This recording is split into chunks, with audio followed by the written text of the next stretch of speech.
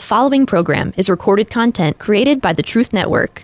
Could it be that the tide is turning in America? Prepare to be encouraged. It's time for The Line of Fire with your host, biblical scholar and cultural commentator, Dr. Michael Brown. Your voice for moral sanity and spiritual clarity. Call 866-34-TRUTH to get on The Line of Fire. And now, here's your host, Dr. Michael Brown. I hope you're ready to be encouraged. I hope you're ready to be blessed, stirred, have your faith and vision lifted. With God, all things are possible. And when we see massive national answers to prayer, it encourages us to take hold in the little things, in the daily things, especially things where you've prayed for years and years and years and not seen a breakthrough. Be encouraged. God remains faithful, and even when you see nothing, he is at work in us to make us more like his son, and he is at work in many other ways of which we know very little. Michael Brown, welcome to today's broadcast. We've got some special guests that will be joining us. First, my dear friend and colleague, Pat Mahoney, who has been on the front lines of the pro-life movement for well over 40 years. I've been a support to the frontline leaders. I've helped be a voice for the frontline leaders, but Pat is one of those who's been on the front lines, sacrificially so, for decades. Pat, what a day to welcome you back to the Line of Fire on the other side of Roe v. Wade. Come on. You know, Dr. Brown, you saying that, just hearing you say on the other side of Roe v. Wade, it still hasn't fully sunk in yet, and I apologize to any of your listeners. My voice for the past 7 weeks out in front of the Supreme Court, I'm like a revival preacher under the tent. It's a little strained, but we are rejoicing, celebrating, but also very somber and serious, realizing that Roe v. Wade being overturned only has put us at a new starting point, not a finishing line. And our work is still much ahead, but nevertheless, what an incredible day Friday was. And there's an expression that a picture is worth 1,000 words. And the front page of the New York Times captured it when they had the very next day a picture of several pro-life leaders in front of the court. I was one of them. And I look at that picture and you can just see the joy, the emotion, the depth of feeling in all of us as the picture was snapped the very second we heard Roe was overturned. Wow. So Pat, you had called me the night before because you got some cryptic inside information that the decision was going to be released last Friday. And so I was thinking about it in the morning. Okay, 10 in the morning coming. I was looking for the announcement. I guess I saw it first at 10:11. But having been on the front lines for so many years, and you know most of the key pro-life leaders, you've worked with many of them for decades. How many times, especially after 92 with the Casey case, how many times did you feel like it's never going to happen? It's never going to change? Well, as you, Dr. Brown, you've known me for 35 years. You know I'm a very optimistic person, but I must admit, Paul, when he wrote that beautiful verse, grow not weary in well-doing, he knew we would grow weary in well-doing. I mean, he understood that. He didn't say, don't give up. He said, don't grow weary. And I have to admit, seeing, accounts in the media and seeing pro-life laws overturned and seeing so many things happen and seeing several Supreme Court decisions. And Dr. Brown, you have to realize why this case is so extraordinary. Think about this for a moment. The last abortion case that went to the Supreme Court a couple of years ago was, should abortion clinics have the same standards as other medical facilities? In other words, have to have hospital privileges, have to have hallways that you can get patients in and out of, et cetera, et cetera. And we lost that. I mean, something so simple and basic and just something that everyone should agree on, we lost. So I think after that decision, there was really a sense of weariness that came over God's people. But you know what? I always look at what is God's point of view. Think about this for a moment to all the listeners. When President Biden became president, we now have the most pro-abortion administration and government in American history. So much so that they will not even introduce laws that will protect children who are born alive after late-term abortions. And think about this. Think about God. I'm sorry if I'm so emotional, but it's been an amazing 70, more than 72 hours. We see Roe overturned.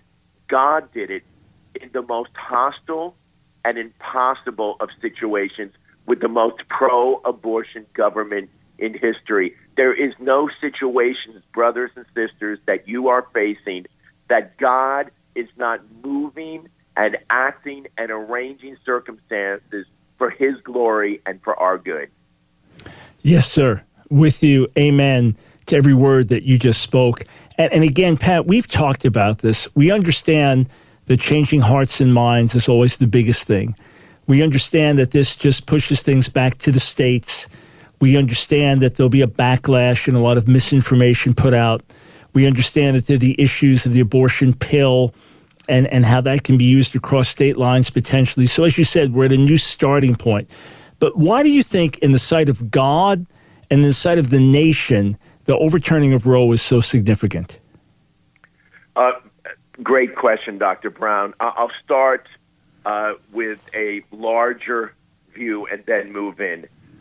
The key thing for me that came out of the Dobbs case decision on June 24th, abortion by the highest court in our land, by our highest judiciary voice, has said abortion is not a constitutional and fundamental right. I cannot overemphasize how important that is legislatively, practically, but spiritually. There was a spiritual declaration that was made on Friday. Mm-hmm. This country, as a nation, by our highest court, officially is now taking the position that abortion is not a fundamental constitutional right, is not a foundational right. So spiritually, I believe a heavy burden has been lifted off of America. And then, of course, practically, in 2021, America passed the largest number of state pro-life laws in our history, over 110, and every one of them were shot down in the federal courts. Now that is gone. So on a practical end, we are already seeing abortion clinics close in many states. We're seeing many states abortion-free. It's giving us the opportunity to move forward, to support women in a post-Roe culture, and to implement legislative policies that will protect children and their mothers. So both on a spiritual end, I can't stress, I'm trying to piece all this together, and we're less than 1 week removed from the decision. But could one honestly say that we could experience a nationwide revival where the judicial position of our country was officially saying it was constitutional to kill innocent children? That has now been removed. So, Dr. Brown, what no one is talking about in the New York Times or the Washington Post or on national cable shows, but shows like yours are great, what kind of spiritual impact will this have on America? What kind of spiritual forces will be removed to allow the Holy Spirit to ignite an awakening across our country? And do you feel that the Roe v. Wade mentality and the constitutional right to abortion myth, and then everything abortion brings, does that affect the larger culture outside of abortion? In other words, does it trigger a larger culture of death and denigration of life? Well, there's no doubt about it. And So if, simply stated, if we can allow an innocent child for the full 9 months of pregnancy to be legally allowed to be killed, then no freedom, no liberty, no right we enjoy in America is secure. And this opens up a Pandora's box of what we've seen in our country over the last 50 years. Yes, there is a direct linkage to the erosion of religious liberty, although with the Coach Kennedy case, that's a whole other show, we're seeing that restored. But in so many areas of a moral decline, the violence in the womb, we're seeing violence within our streets. What does marriage entail? What does family include?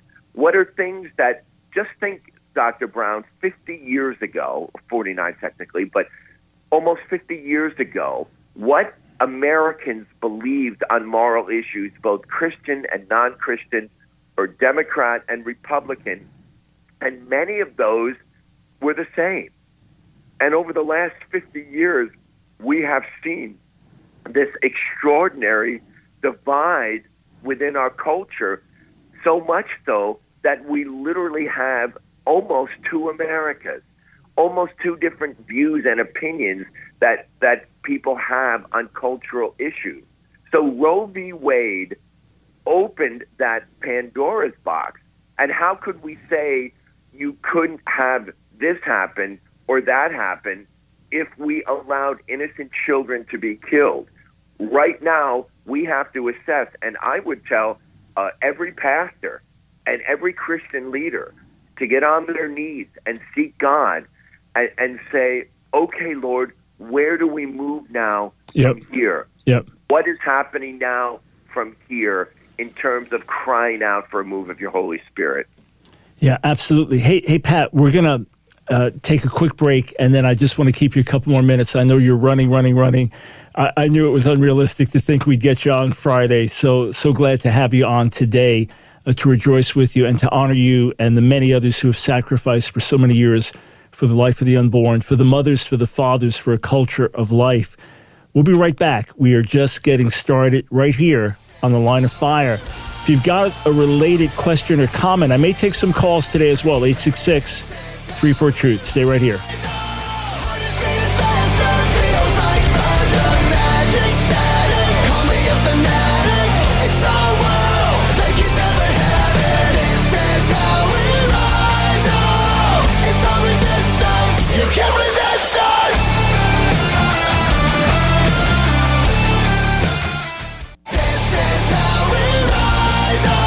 It's The Line of Fire with your host, Dr. Michael Brown. Get on The Line of Fire by calling 866-34-TRUTH. Here again is Dr. Michael Brown. All right, I want to grab a couple more minutes with my friend Pat Mahoney and then release him to get on with the busyness of everything that's happening these days. So, Pat, two last things I wanted to cover with you. One, I remember years back when you were here teaching our students at Fire School of Ministry, you were talking to Nancy and me about incremental changes over a course of a generation or two. And obviously, we pray, we want to see God shake the nation and do amazing things and turn people's hearts. It just switches, overnight. But really, it's more like there's this massive tug of war for the soul of a nation. And it goes a little this way, and it goes a little that way. Sure. And all we can do is do what we can to shine the light and make a difference in our generation. Do you see this as a sign of larger incremental change, or is the younger culture dead set against a pro-life position? What do you see on the larger national level of sentiment and viewpoint? Well, these are really profound issues, but certainly that's how God works with us incrementally in touching our hearts and changing us. And what God does in individuals, he works the same within nations. And we ourselves in our personal spiritual journey see moments where we move forward and then have some struggles. So what does this do? I believe, let's look at past history, for some positive, some negative. We had segregation as a systemic problem in our America, especially within our public schools. Brown v. Board of Education changed all that, and we saw an incredible shift on an issue that we struggle with. We always believed that marriage was between a man and a woman, and in the Supreme Court case, we saw a change in that, and we have seen a significant, almost incredibly rapid sense of what marriage is right now, what gender is right now. So I believe, yes, this will change the hearts of people. We're seeing anger right now. We are seeing frustration on the part of people who are pro-choice. And I saw it for the last 7 weeks. I virtually, since the leaked opinion came out, I've been virtually at the Supreme Court nonstop for 7 weeks. But I think once the dust settles, people will say, okay, how can we now move forward to help women? And it does take a generation, Dr. Brown.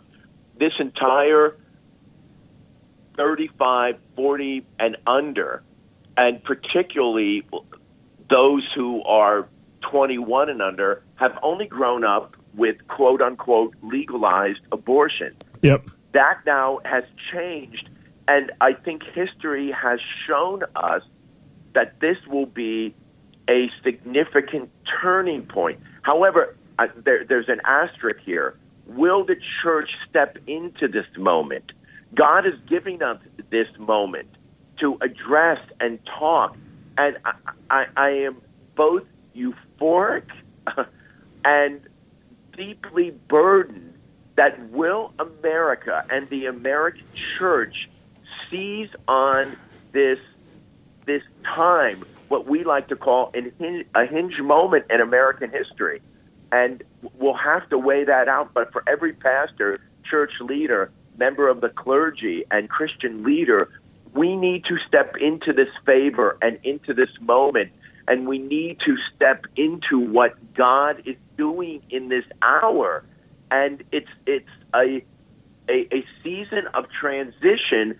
And I wish I could say that it's a transition that will move America forward in a positive way, but those final chapters are yet to be written.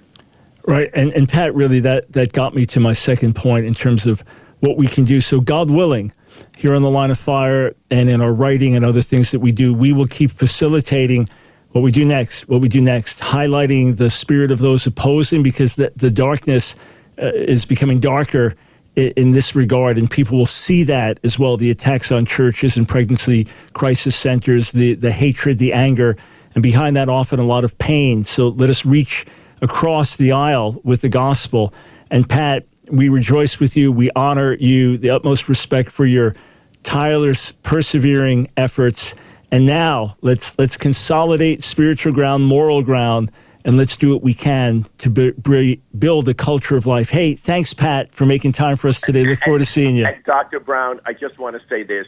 You were the first person I called in May of 2021. Yes. You were the first person I called when I had that information. I just want to publicly say to all of your listeners, thank you for your support, for your prayer, for your commitment. And you have personally been an inspiration and mentor to me over these last 12 months of seeing this historic moment come forward. So thank you so much. Thanks, Pat. That means the world to me, more than you could know. God bless, man. Love to the family. Thanks, brother. God bless you too. God bless.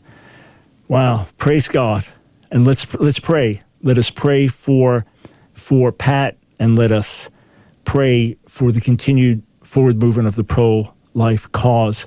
By the way, I just wanted to apologize, Robert from Mountain Home, Texas. When you called, I guess the end of last week, I guess on Friday, and you were mentioning how in the early days of the pro-life movement that you realized many pro-lifers were using contraception in terms of a pill, etc., that were actually acting as abortifacients so that we were undercutting our own position. I was saying, hey, there's a difference between contraception and abortion.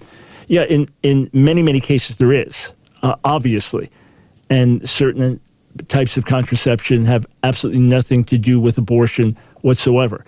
And from my understanding, in the earliest days of the birth control pill, that very, very, very rarely could act as an abortifacient in the case that there was a pregnancy.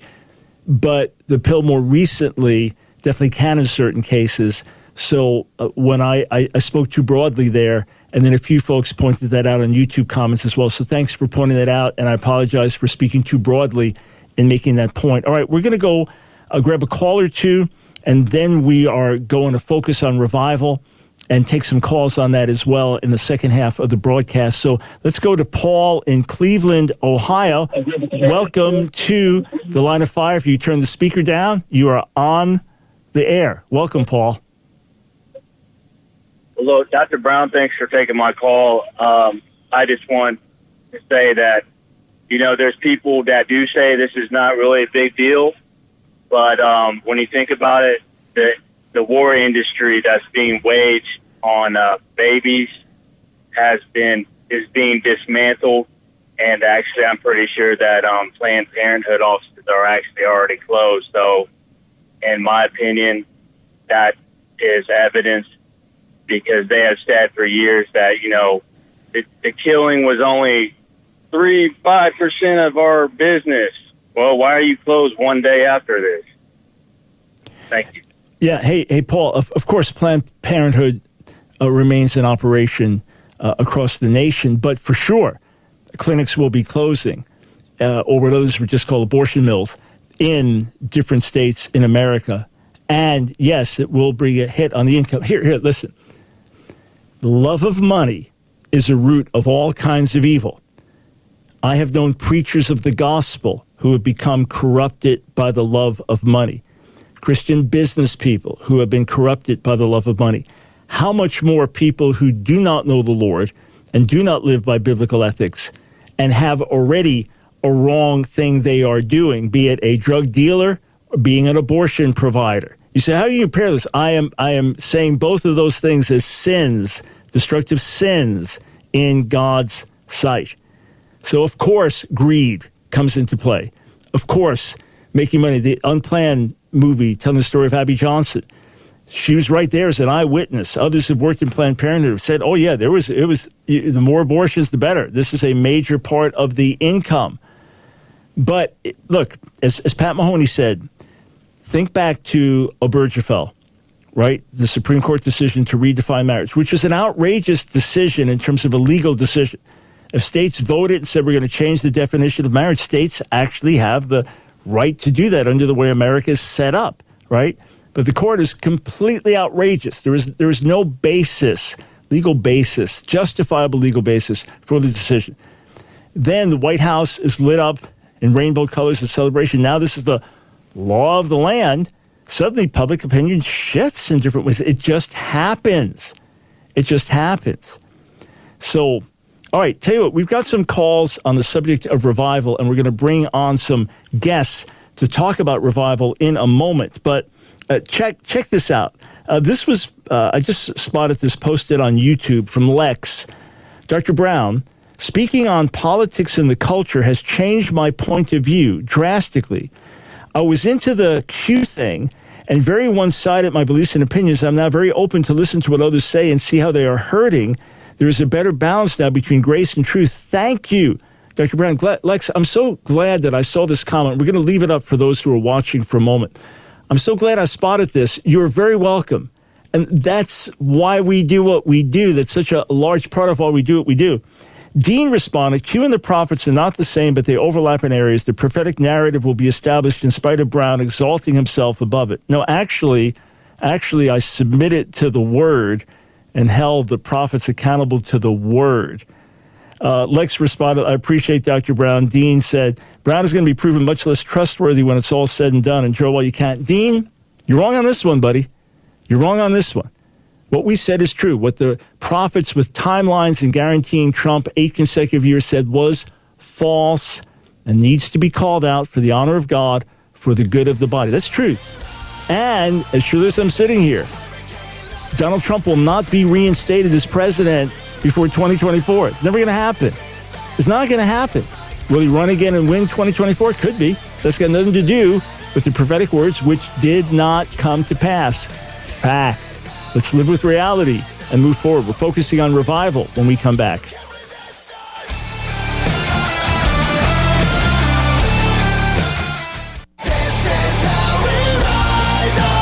It's The Line of Fire with your host, Dr. Michael Brown. Get on The Line of Fire by calling 866-34-TRUTH. Here again is Dr. Michael Brown. Friends, within the next week and a half, we're going to be sending out a special email announcement about our next trip to Israel, one of the greatest times you could possibly go to Israel, the month of May. That's our plan, second half of May 2023. We've also got some great announcements about new resources and special videos and articles.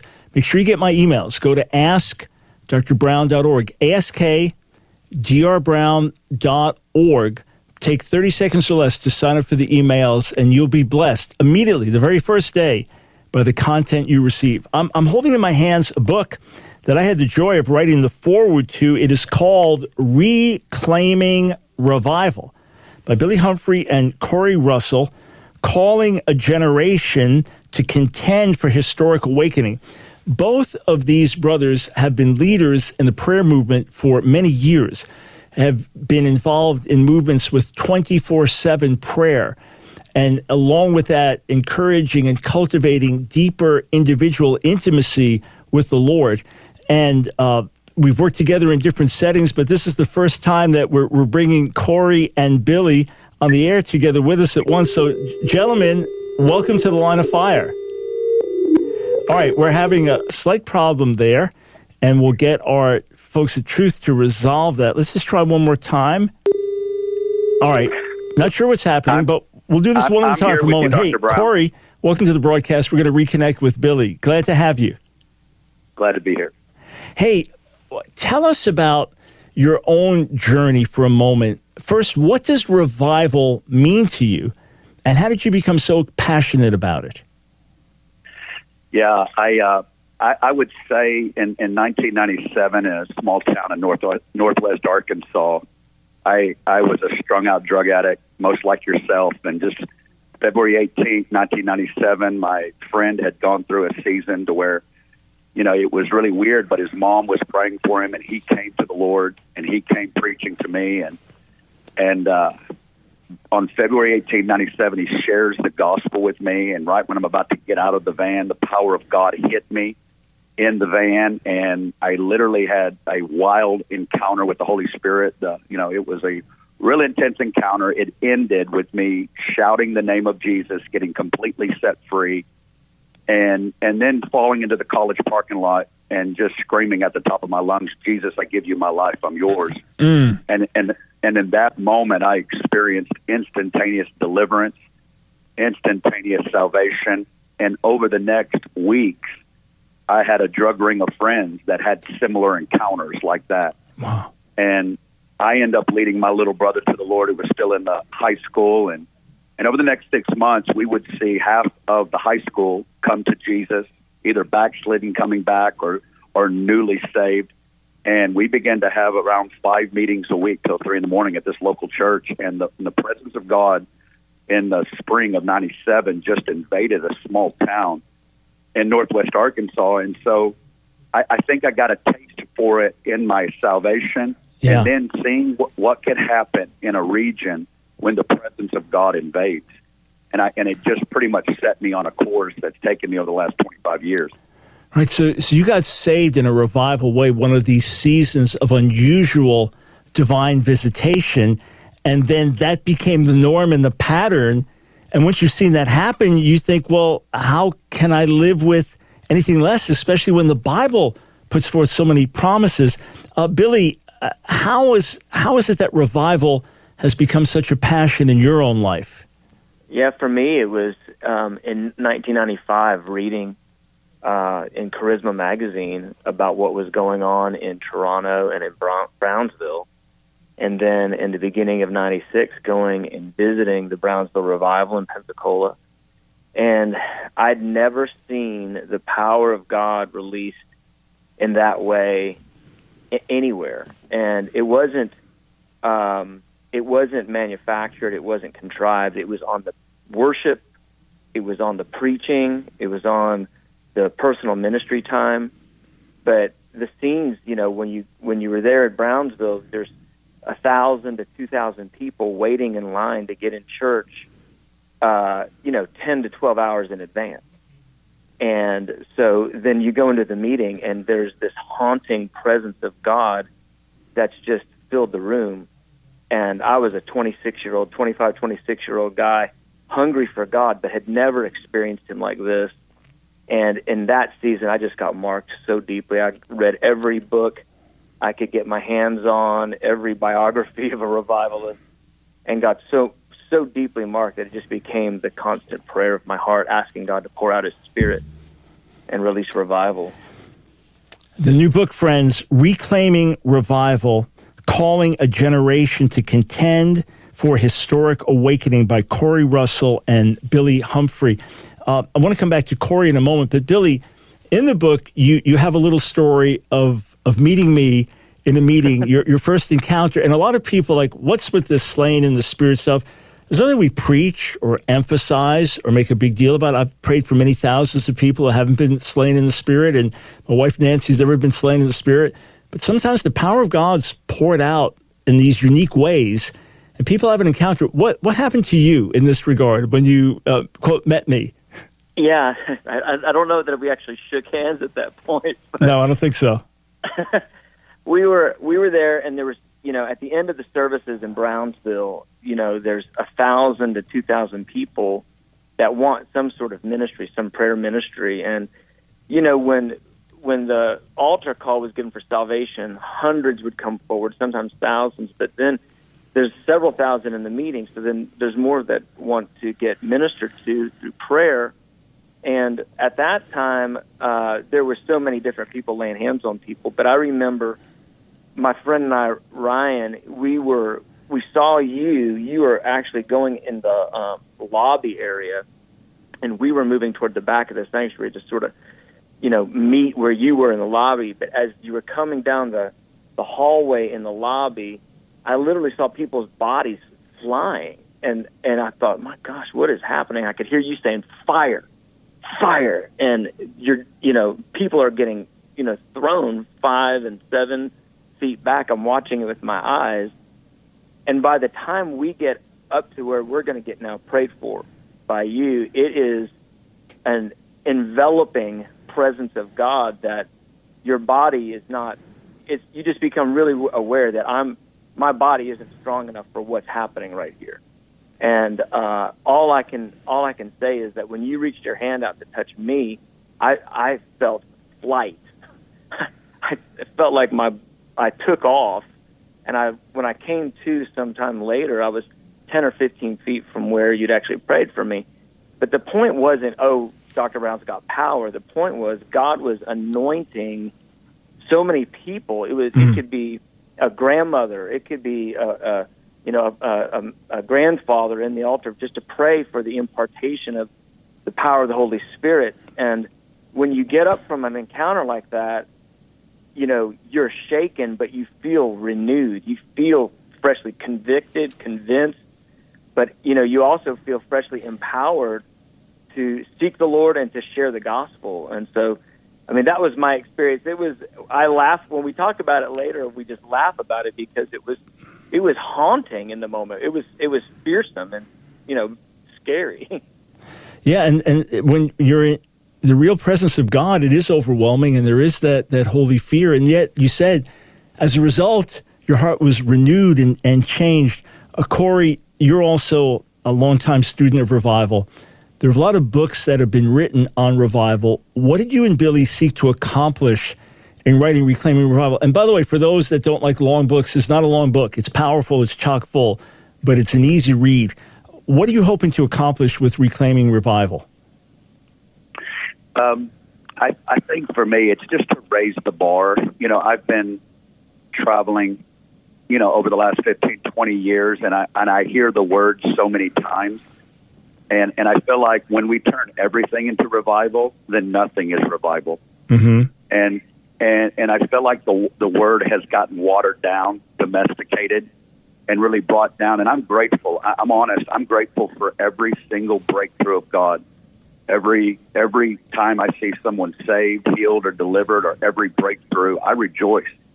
But I think it's critical for this next generation of believers to raise the bar of what it looks like in those divine seasons when the Father openly manifests the rule of His Son by the outpouring of the Holy Spirit and the release of preaching that cuts, that truly can cut through all of the stuff. And I believe that's what happens in seasons of revival. So we just want to raise the bar of what the Bible and history tells us about what revival really is. And do you feel, as you've been part of some of these 24/7 prayer and worship movements, that there's a cumulative effect to our prayers, like incense going before the throne of God, and it builds, and then you can reach critical mass, and something seems to suddenly happen, but it's actually been building for years or decades? Yes, absolutely. I think of that phrase in Revelation 5 where it says the bowls were full, which means there's an accumulation through time. And I spent 18 years in Kansas City at the House of Prayer, I think what we're seeing right now is the awakening of global prayer and worship that's going to culminate with a global outpouring, and that's going to bring the whole earth into a new season. And it's even more than what we've seen in history. I think history gives us reference points, but I think the days we're moving into in the emergence of prayer and worship is setting for something across the earth, for something that we've never seen before. Yeah, and the needs are greater than they've ever been. The harvest is riper than it's ever been. More souls to be reached, more attacked by evil. So in the midst of the darkness, light shines. All right, friends, we're going to be right back on the other side of the break with Billy Humphrey, Corey Russell. There are a couple of questions from our callers. How do we prepare to become a leader in revival? How do we pray for revival? We're going to address those. But let me say this one thing, and the book, Reclaiming Revival, above all, will spark something in your own heart. That's the key.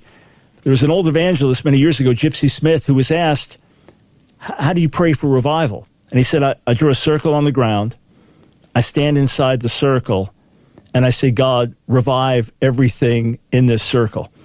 So that's always a good thing. Lord, set me ablaze. Lord, bring me to repentance of areas of coldness, indifference in my life, spiritual blind spots, lethargy. Set me ablaze with fresh love for Jesus, fresh love for the Word of God, fresh love for the Holy Spirit, fresh love for a dying world. Burn brightly in me. Burn out the dross. Draw me to your Son.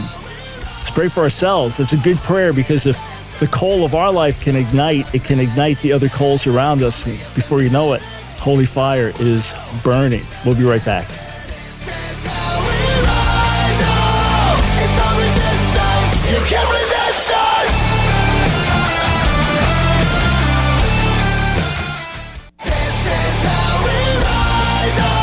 It's The Line of Fire with your host, Dr. Michael Brown. Get on The Line of Fire by calling 866-34-TRUTH. Here again is Dr. Michael Brown. How much do I stand with the ministries of Corey Russell and Billy Humphrey? Well, I wrote the foreword to their book, Reclaiming Revival, and reviewing the contents again today. Of course, I read through the book and writing the foreword, but reviewing the contents, it doesn't just give you vision. It doesn't just present a picture of what revival is and what God's done through revival in history and what can happen at the end of the age with great outpouring, but it's also a how to cultivate the hunger and the desire and the humility necessary to allow you to be in the front lines of revival. Billy, one of our callers has asked the question, how do we prepare to become a leader in revival? Obviously, you could teach on this at length, but in a couple of minutes, how would you respond to that? Were you addressing me, Michael? This is Billy, because you had offered to say, okay, sorry. Yep. How to prepare to be a leader in revival. I liked the anecdote you gave before the break.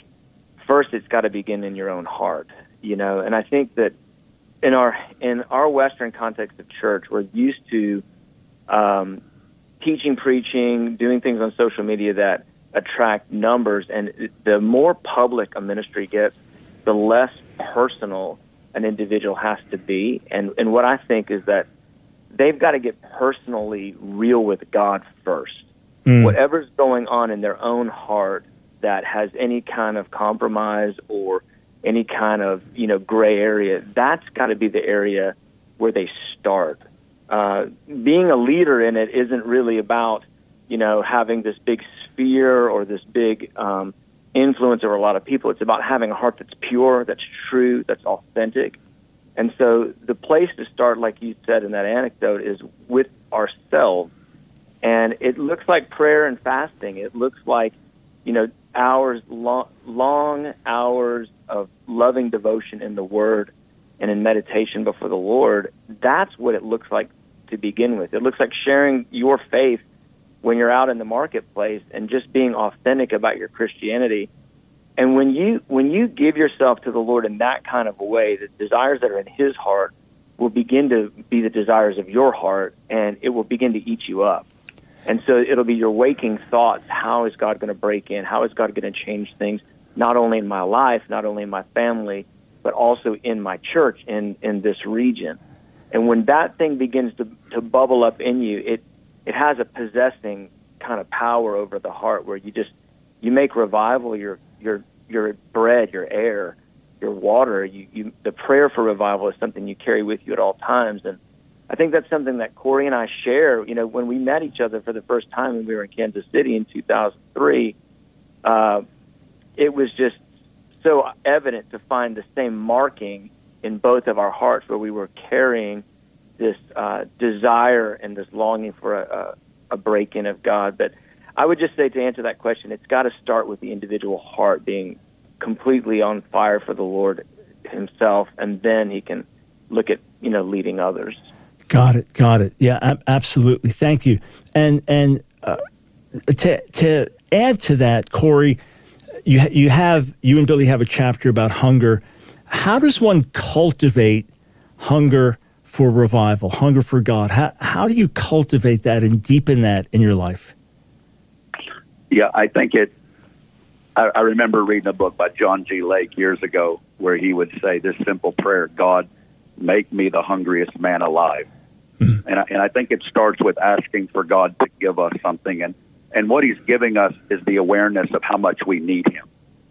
And that's how I define spiritual hunger. I think there's definitely the things that accompany spiritual hunger: the prayer, the fasting, the time, the intentionality, the waiting on the Lord. But I think it starts with whether you have a little bit or none. I think it starts with, God, I want to want you. I want to hunger for you. God, would you give me something that I cannot give myself? Give me the awareness of how much I need you.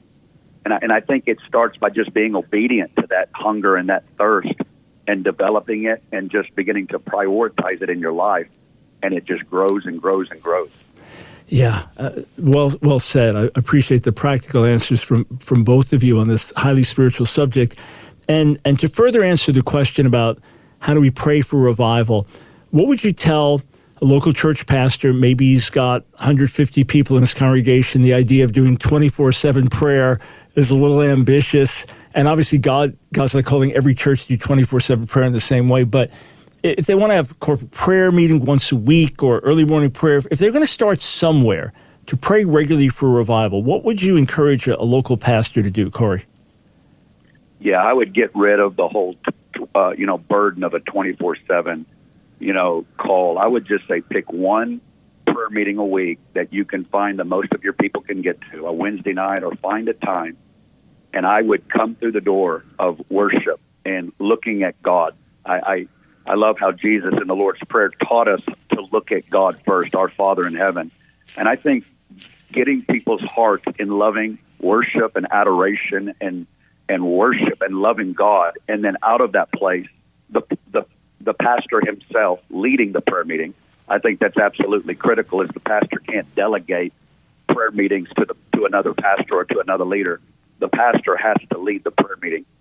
And I think at some point in that prayer meeting, it needs to shift from just worshiping Jesus and worshiping God into bringing God's promises in the Scripture back to God to ask Him to do what He said He wants to do. And then beginning to lead that out, and all the leaders beginning to follow in that route and engaging the people. I find being faithful with that for a year or two and letting the Lord develop from that point is the best and wisest thing that you can do to cultivate the Spirit in your church. Excellent. Excellent. Thank you for that. And that also means praying when you don't feel anything. It also means persevering when the turnout's what you expected, because if we want to see revival, we're in this for the long haul. And in the book as well, towards the end of the book, Billy, you talk about the importance of hunger, humility, but holiness. Holiness is required. We've only got a couple minutes left on this, but why is holiness an essential part of revival? You know, I remember hearing a revival preacher years ago say, if there's one thing about the Holy Spirit, it's his first name. He's holy. And the only thing is, he's just not going to continue to pour out his blessing and his anointing on impure sacrifices and impure vessels. And so he calls us to a place of being purified with him so that he can operate in us and through us. And I think that we've had a challenge in the church where we've seen anointing without there being purity in the vessels. And I believe that the Lord, he's really requiring holiness in this hour. There's been a ton of compromises over the years. We've walked through many challenging things, and none of us is perfect. So I'm a grace man. I believe in grace, but we've got to utilize the grace of God to help us to deny ungodliness and step into this place of purity where now we are clay in his hands and he can use us in whatever means he desires. And so I think when we have sin in our lives, when we have impurities in our lives, compromises, they get in the way of us and God. And he really just wants that out of the way so he can be closer. And I think to me, that's one of the best definitions of revival. It's when God draws near. Yeah. And if you think about what's in the heart of God to draw near to his people, he wants every other thing that's in the way to get out of the way so he can come and he can manifest in our midst in a very, very close and dynamic way. So that's why it's required. Holiness is required so that we can be close with him and he can come close to us. Yeah, so well said. And friends, as you're listening, you understand why I so wholeheartedly endorse this book. You hear the words from these men and the centrality of biblical foundations and all they're saying. The book Reclaiming Revival by Corey Russell and Billy Humphrey.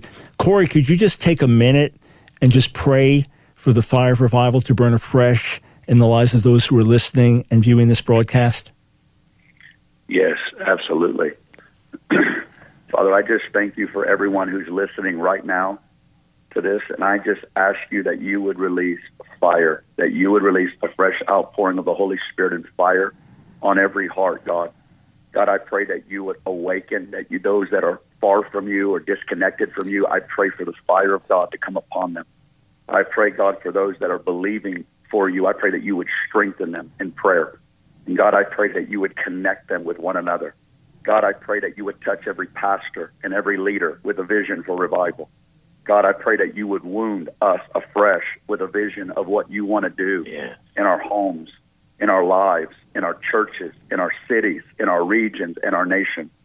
God, I pray that you would awaken spontaneous prayer that would fill the church across our nation and across the nations of the earth. I pray that there would be early morning prayer and late night prayer, that there would be a grace of prayer and fasting released upon the church, and that, God, that there would be holiness, that we would come out of deception and delusion and wrong assessments. And God, I pray that there would be a humility and a movement of your assessment about us, that we would come into truth with you, Lord. Release the fire of the Holy Spirit, I pray, Lord Jesus. Amen. Amen. Amen. Billy, Corey, thank you so much for joining us today. Once more, the book, Reclaiming Revival. Really encourage you to read it, give you an oversight of an overview of revivals in the past, what revival is scripturally, and what role we can play. But we need a fresh outpouring. But God's moving. Things are happening. The prayers of God's people are being answered. Let's say, Lord, here am I. Send me. Use me. Light a fresh fire in me. Thank you, my brothers. We'll be back with you tomorrow.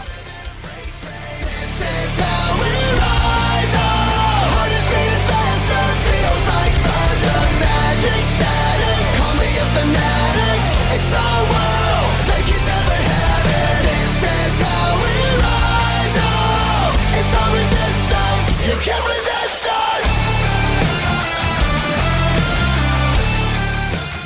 Another program powered by the Truth Network.